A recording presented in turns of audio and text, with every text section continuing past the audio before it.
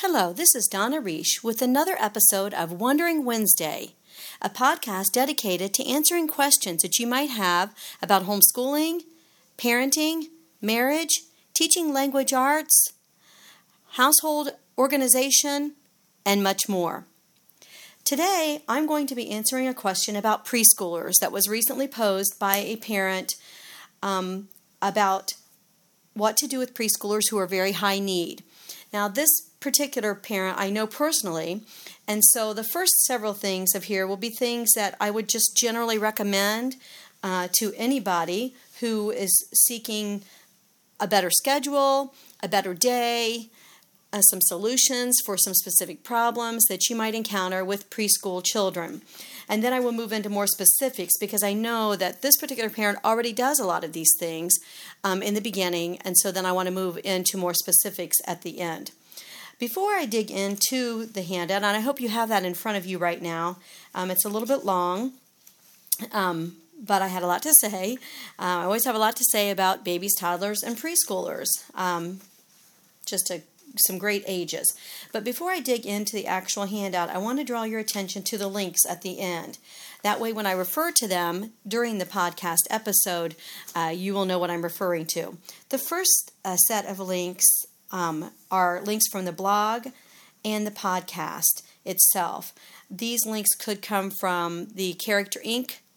blog, Raising Kids with Character, or from Language Lady. But these are links of things that I've discussed in other episodes or in other blog posts that might help you if you want to get more information about a specific aspect of preschool children that I'm talking about in this particular episode.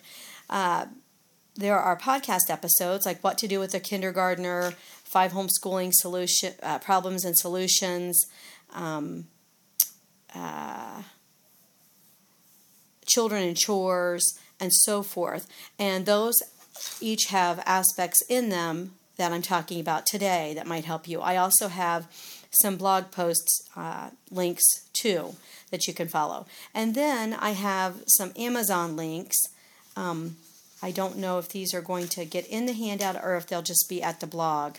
I'm a little bit confused about where those Amazon links are allowed to go. So my tech girl will put them wherever they're allowed.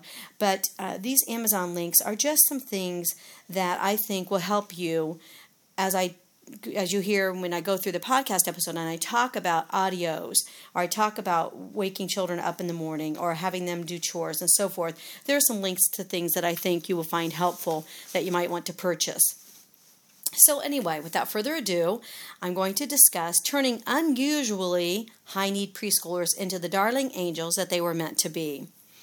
First of all, some opening thoughts. I call this unusually high-need preschoolers because preschoolers, by their very nature, are high-need. I think a lot of times we get in our heads that, once the child reaches 3 and we're out of the quote-unquote terrible 2s, which I hope you'll join me in an upcoming episode either next week or the week after that about how to avoid the terrible 2s if you have babies and toddlers. But we have a tendency to think once we get out of that 2-year range and we get into the 3-year-old range and up, that they shouldn't be as high need. And there's some truth to that because, as you'll see through this episode, there are a lot of things that we can do to ward off potential problems and to help them develop and grow and mature in the ways that we want them to. But it's also a little bit misleading because preschoolers still are high need. And we wouldn't want it any other way. We want to have this balance of the high needs that they have in areas that they are needy in, as well as independence in areas in which we're teaching them independence. So I call this unusually high need preschoolers because this is like above and beyond what you would normally expect. I loved having preschoolers. I've always said 4 to 6 year olds are the greatest. There are just so many wonderful things about them. The first being their comprehension of things, and then how that just opens up such a wide world for parents with their preschoolers, as far as reading stories, as far as talking, playing, just all of those things that are opened up that are just so much fun during this age range. But with that also comes a lot of comprehension about behaviors and about expectations. And so that is another thing that makes this age so perfect, I think, because you don't have those questions that you had at 18 months. Does he understand? Maybe he doesn't know what I mean, those type of things, because you know that he knows. The communication is there and the comprehension is there. So that is what I mean by unusually high need preschoolers. For this episode, preschool will indicate ages 3 to 5 and sometimes on into 6 in some cases. We always did the better late than early approach, so our children were in kindergarten at age 6 and first grade at age 7, and so I still often think in terms of 3 to 6-year-olds for a lot of these things. And then just want to touch on behavior absolutes. There are a couple of blog posts that describe this in your handout, and you can go to those for more description of this, but generally speaking, when I refer to behavior absolutes, these are things that your family is putting in place for your family, for your children. These are the things that you have decided as father and mother, if there are two parents in the home, or that you've decided will be your absolutes. We will not allow striking. We will not allow lying, whatever these might be. And you can hear more about that in the podcast episode about raising kids with character terms.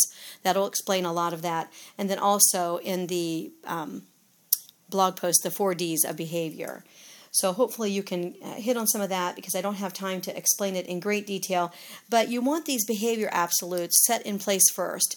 You don't assume that you're going to make things happen, make big things happen when you're in the day-to-day. My husband calls this parenting during non-conflict times.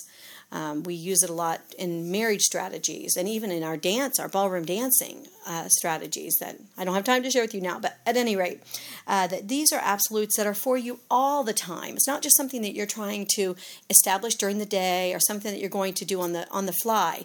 These are the behavior absolutes that you're going to have for your family. All right, so let's move on to starting the day out right. I have found that preschoolers' days are largely based on how they begin. And I found this out the hard way by trying various morning routine and morning schedules with my children, which if this is your first time listening, I have 7 children, ages 17 through 32, and we homeschooled. This is our 32nd and final year of homeschooling, as we began homeschooling my younger sister 32 years ago. And so when I say based on my experience, that's what I'm basing it on.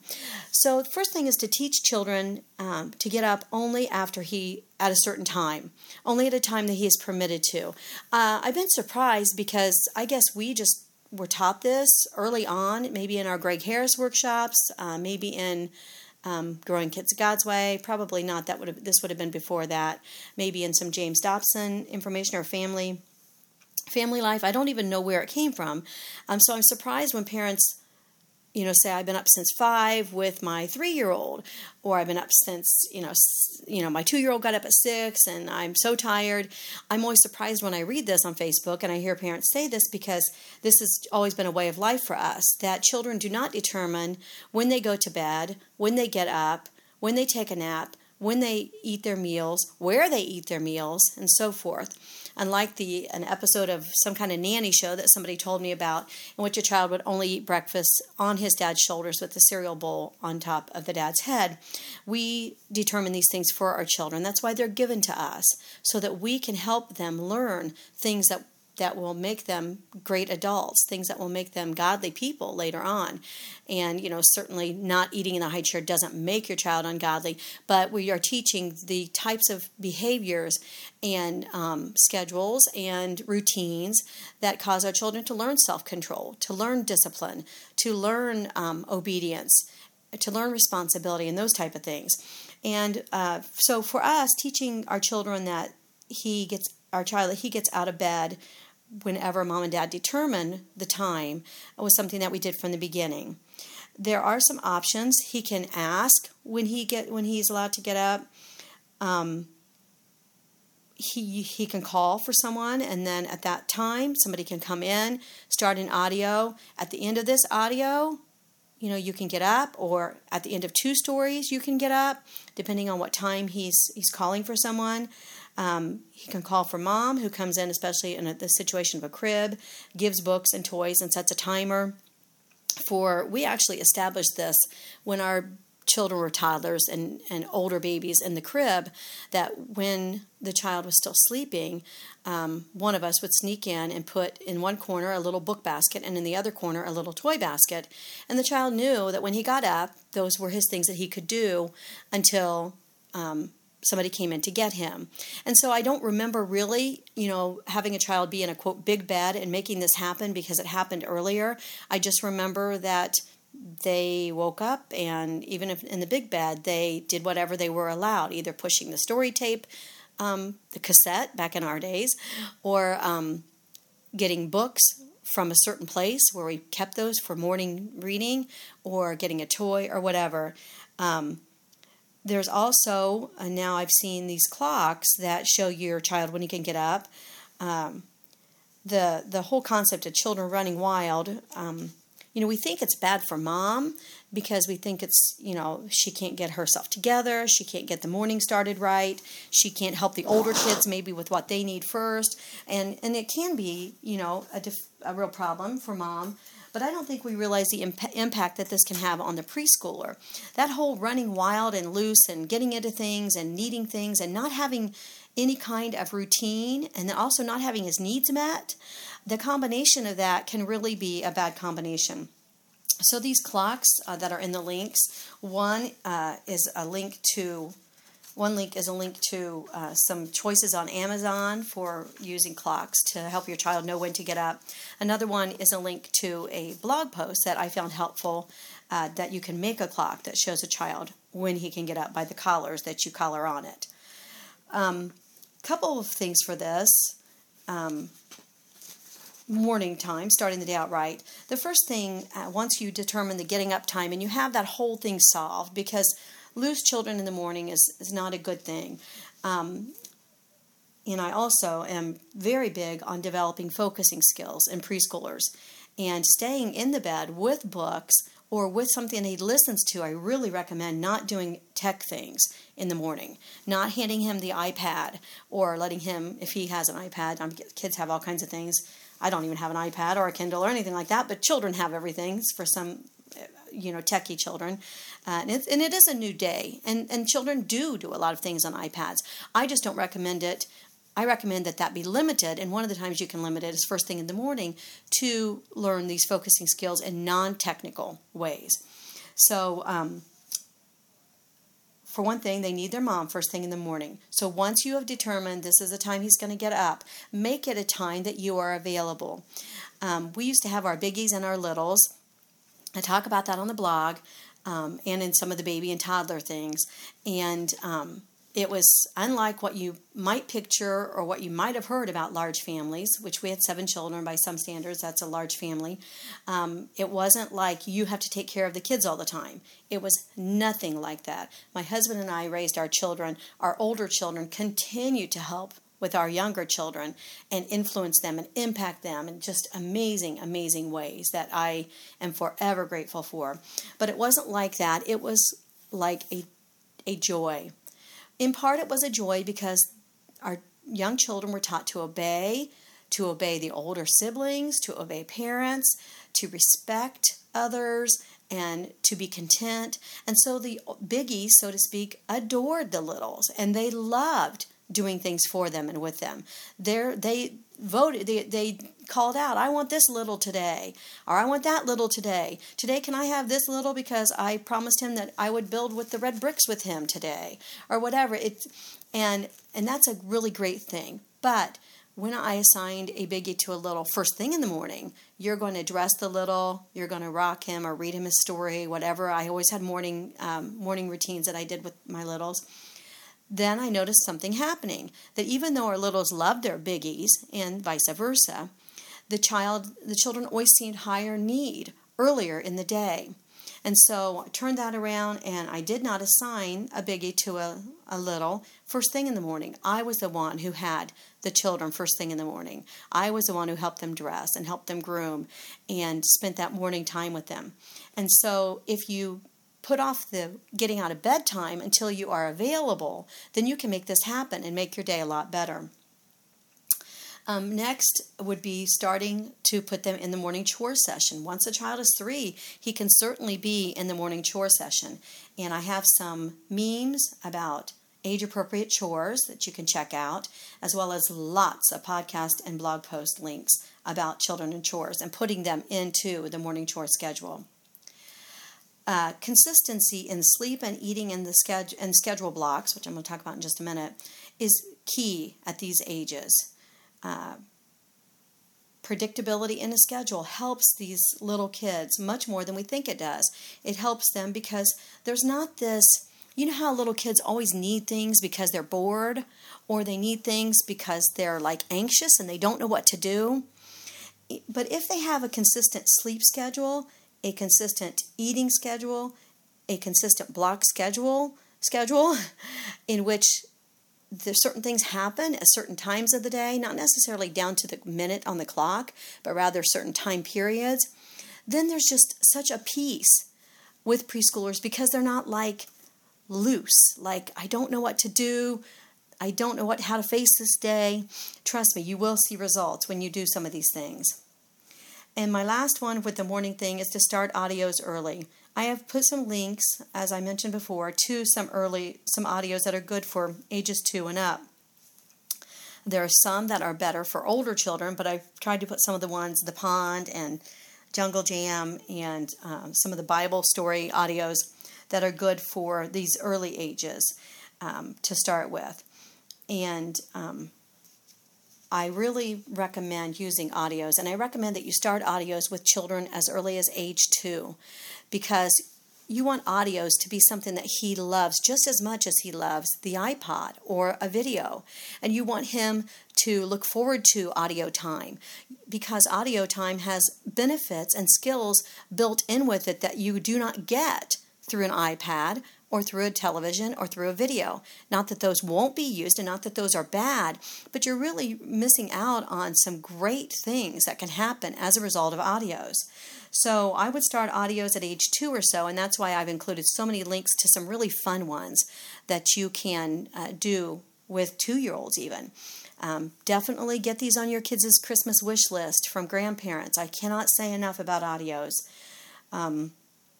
And as my little 6-year-old always said, I don't need the pictures anymore because now I make them in my head, and that will start to happen. All right, so those are some things to consider first thing, some very first thing in the morning type of things to start the day out right. I want to move into more structure equals more peace. As I mentioned before, littles can just feel loose. They can feel unsettled. They can feel anxious, and maybe this will come out in bad behavior. Maybe this will come out in high need actions and behaviors. Maybe this will come out in inability to get along with others, and maybe it'll just come out in a general boredom that you'll see in this age group. The days are very long to little kids. I mean, we think the days just pass by, fleetingly. But with small children, that's not the case. They get up in the morning and they look at this day, and it's like, wow, I got to fill this whole day. And we have the ability to compartmentalize and to think about a lot of things. And this time this is going to happen. This time that's going to happen. But unless that's done for a preschooler, he doesn't have that ability to do that. So he's facing the day, he's looking at what's going to happen throughout the day, and he's thinking, I'm bored, I'm tired, I'm hungry, I'm this, I'm that. Whereas if we have the day blocked for him, then all of a sudden he knows things are coming up. He knows that he's not going to have to fill the day himself. He's not going to have to think, I don't know what to do. I can't think of anything to do all the time, because these blocks are going to be in place for him. Now, I first got this block schedule idea through homeschooling my kids and thinking not in terms of time on the clock as far as minutes and hours, but rather think in terms of this is our early morning block, this is our next morning block, this is our late morning block, this is our lunch block, and so forth. I talk about that a lot in my homeschooling scheduling workshops and seminars and even blog posts. But then I saw how well it worked with little kids, because they would know, they might not know, what time it is or whatever, but they know that it's time for this.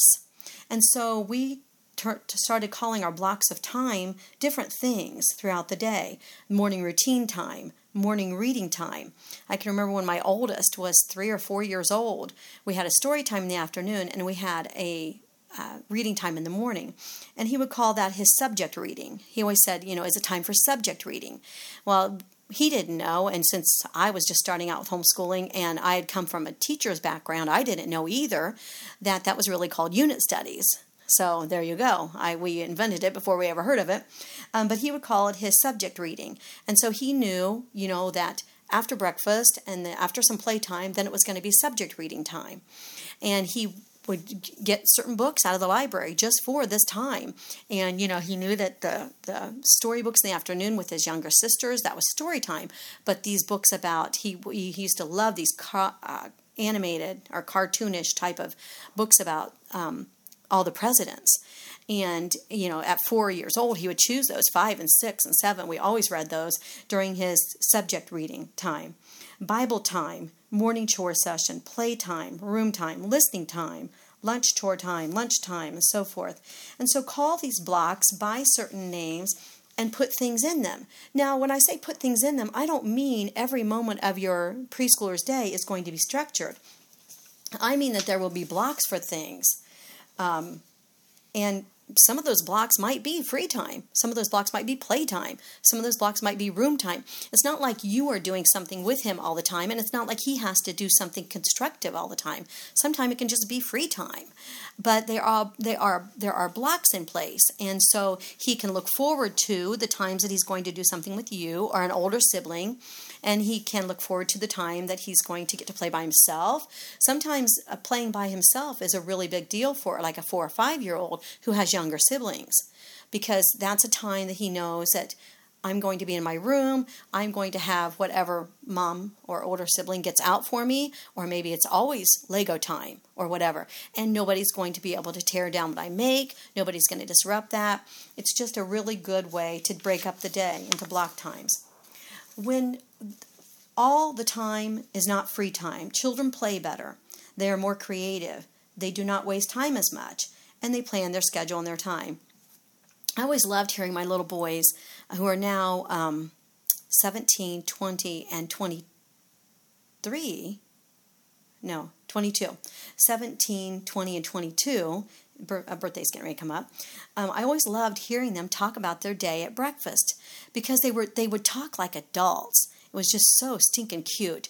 And they would say, for example, after we have chore time and when we have free time, do you want to do this?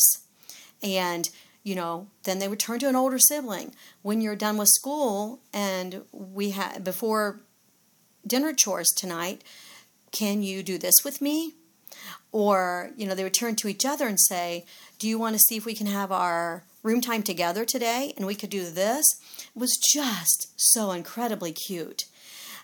And they always looked forward to it. It was like at breakfast time, they couldn't wait to start their day, because they knew it was going to be a good, scheduled, fun day. And they knew that they were going to get to do things that they loved. And so anyway, I'm just telling you, it's darling.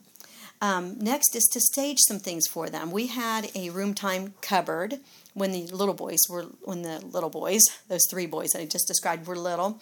And it had things in it that they could choose from for their room time. And every day they would go to the cupboard and point to something, and somebody would get it down for them. It could be a tub of Play-Doh. It could be a tub of building things that they don't have out regularly. I went to garage sales and Goodwill. I always got a lot of things. It could be book and tape sets. It could be whatever, and they could choose that for the day.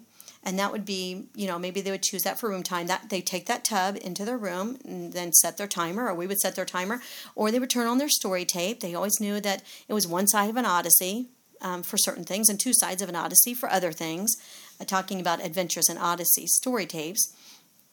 or two sides of Uncle Dan and Aunt Sue, or whatever.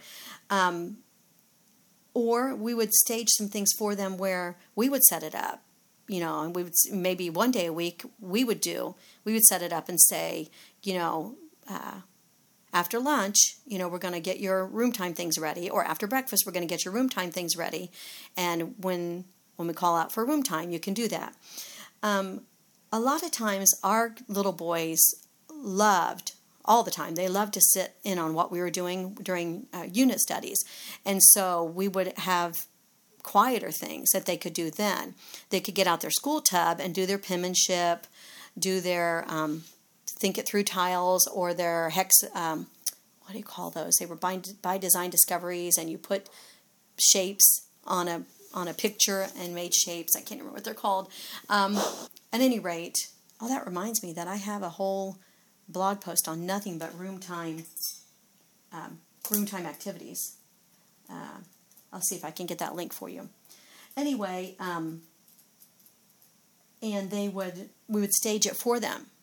So if somebody was making bread that day, my older girls often made bread and really liked it, they would plan to have a time where they would have extra dough for the kids to shape and decorate with cinnamon and sugar and raisins and nuts and chocolate chips and so forth. And so you can stage some things for them. One of the things I recommend, even though we are in a tech age, and even though I'm way behind the times, is I highly recommend that children not have full access to technology. When our kids were little, we had really until 10 years ago, we had a 1 unit, maybe 5 years ago is when we got this television. I can't remember. I think it was only about 4 years ago that we got what we now have, which is a television, a DVD, and a Netflix thingy.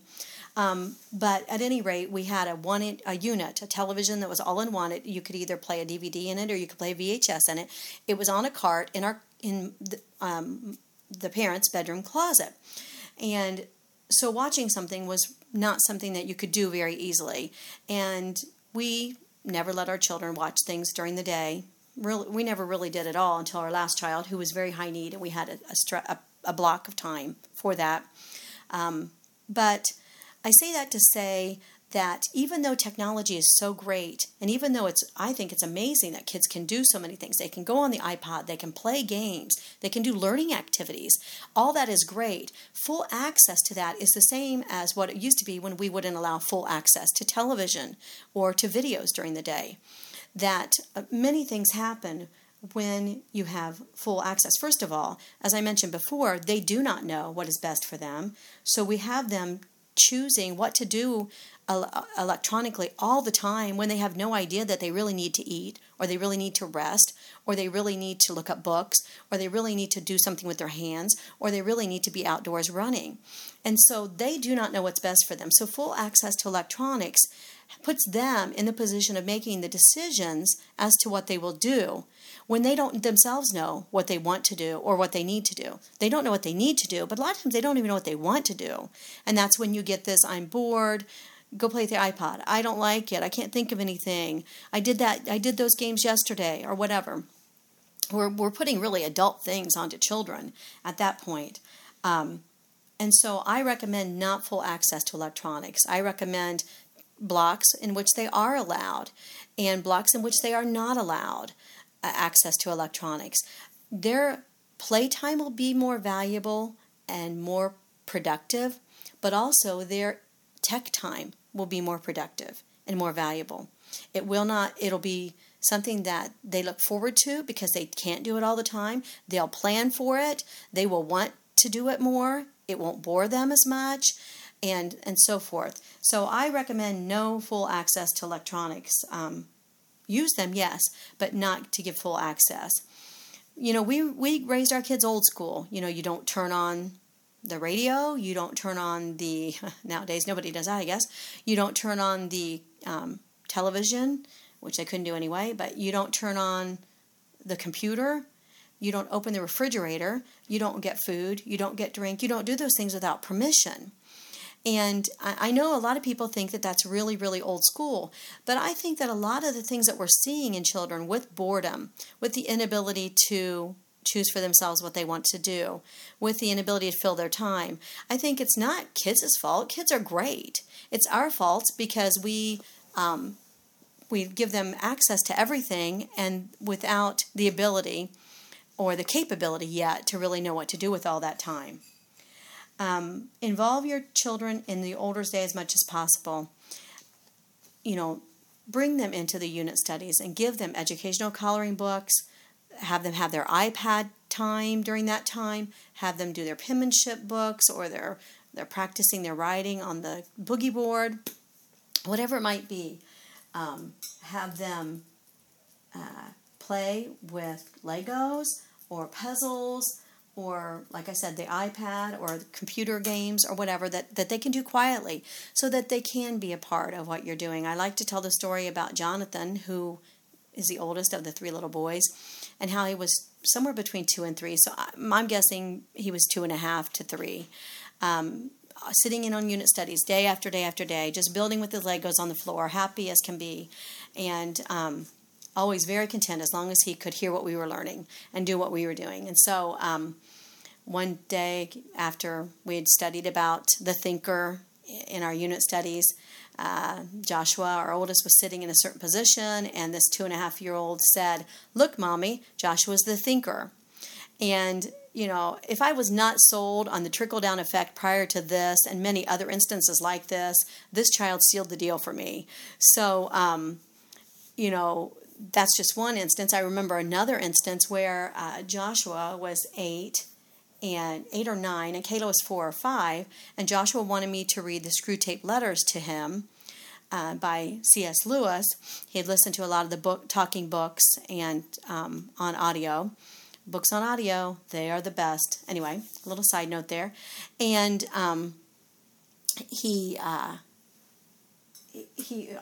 was reading this to him, and I just remember I was a young mom. I had Joshua when I was 19, and in college, we'd been married for 1.5 years, and we had our first child, and then I finished my undergraduate degree at that time, but when he was a toddler. I just remember really not understanding a lot of the Screw Tape Letters. I'll just admit that to you right now. Now I can read it and understand it because I have grown as a learner, and now I comprehend better after being homeschooled for 32 years. But at any rate, and I remember telling Joshua, I don't even understand this. I don't know why I'm bothering reading it to you. And his little 4-year-old or 5-year-old sister piped up and said, she was on the floor doing something like she always was, and piped up and said, "Don't stop, I get it." and truly, she did. And so involve your children in your older kids' day as much as possible. Use that alone time, that room time, or that play time, that bread dough time, whatever. Use that to teach focusing skills.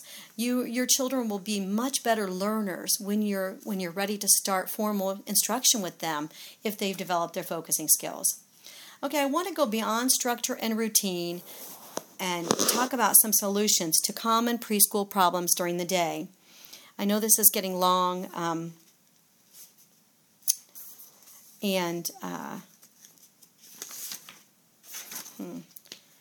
thinking that this is going to take a while. I am going to wrap this up here and continue this next week.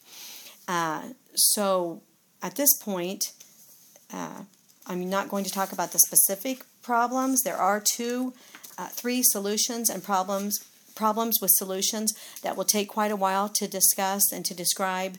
And so I don't want this to get close to an hour because we've been noticing that people drop off after 30 to 40 minutes of listening when the podcast episodes get too long.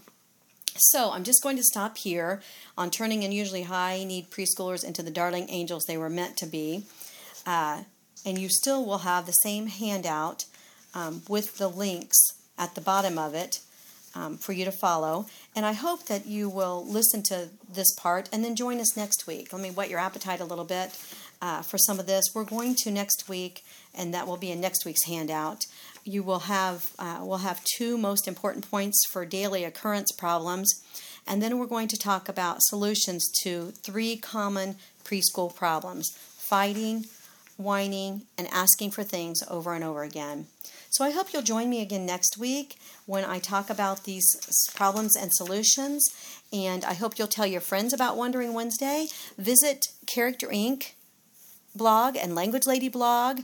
I have some new preschool materials up, actually, for teaching letters and sounds for young children. The Letters and Sounds ABC cards and Letters and Sounds ABC sound song booklet that teaches all these letters, sounds through a song with posters for each letter. 8 by 10 posters for each letter that goes with each letter's sound. So check out some of those. Those are available at my stores, CurrClick, Teachers Pay Teachers, and Teacher's Notebook.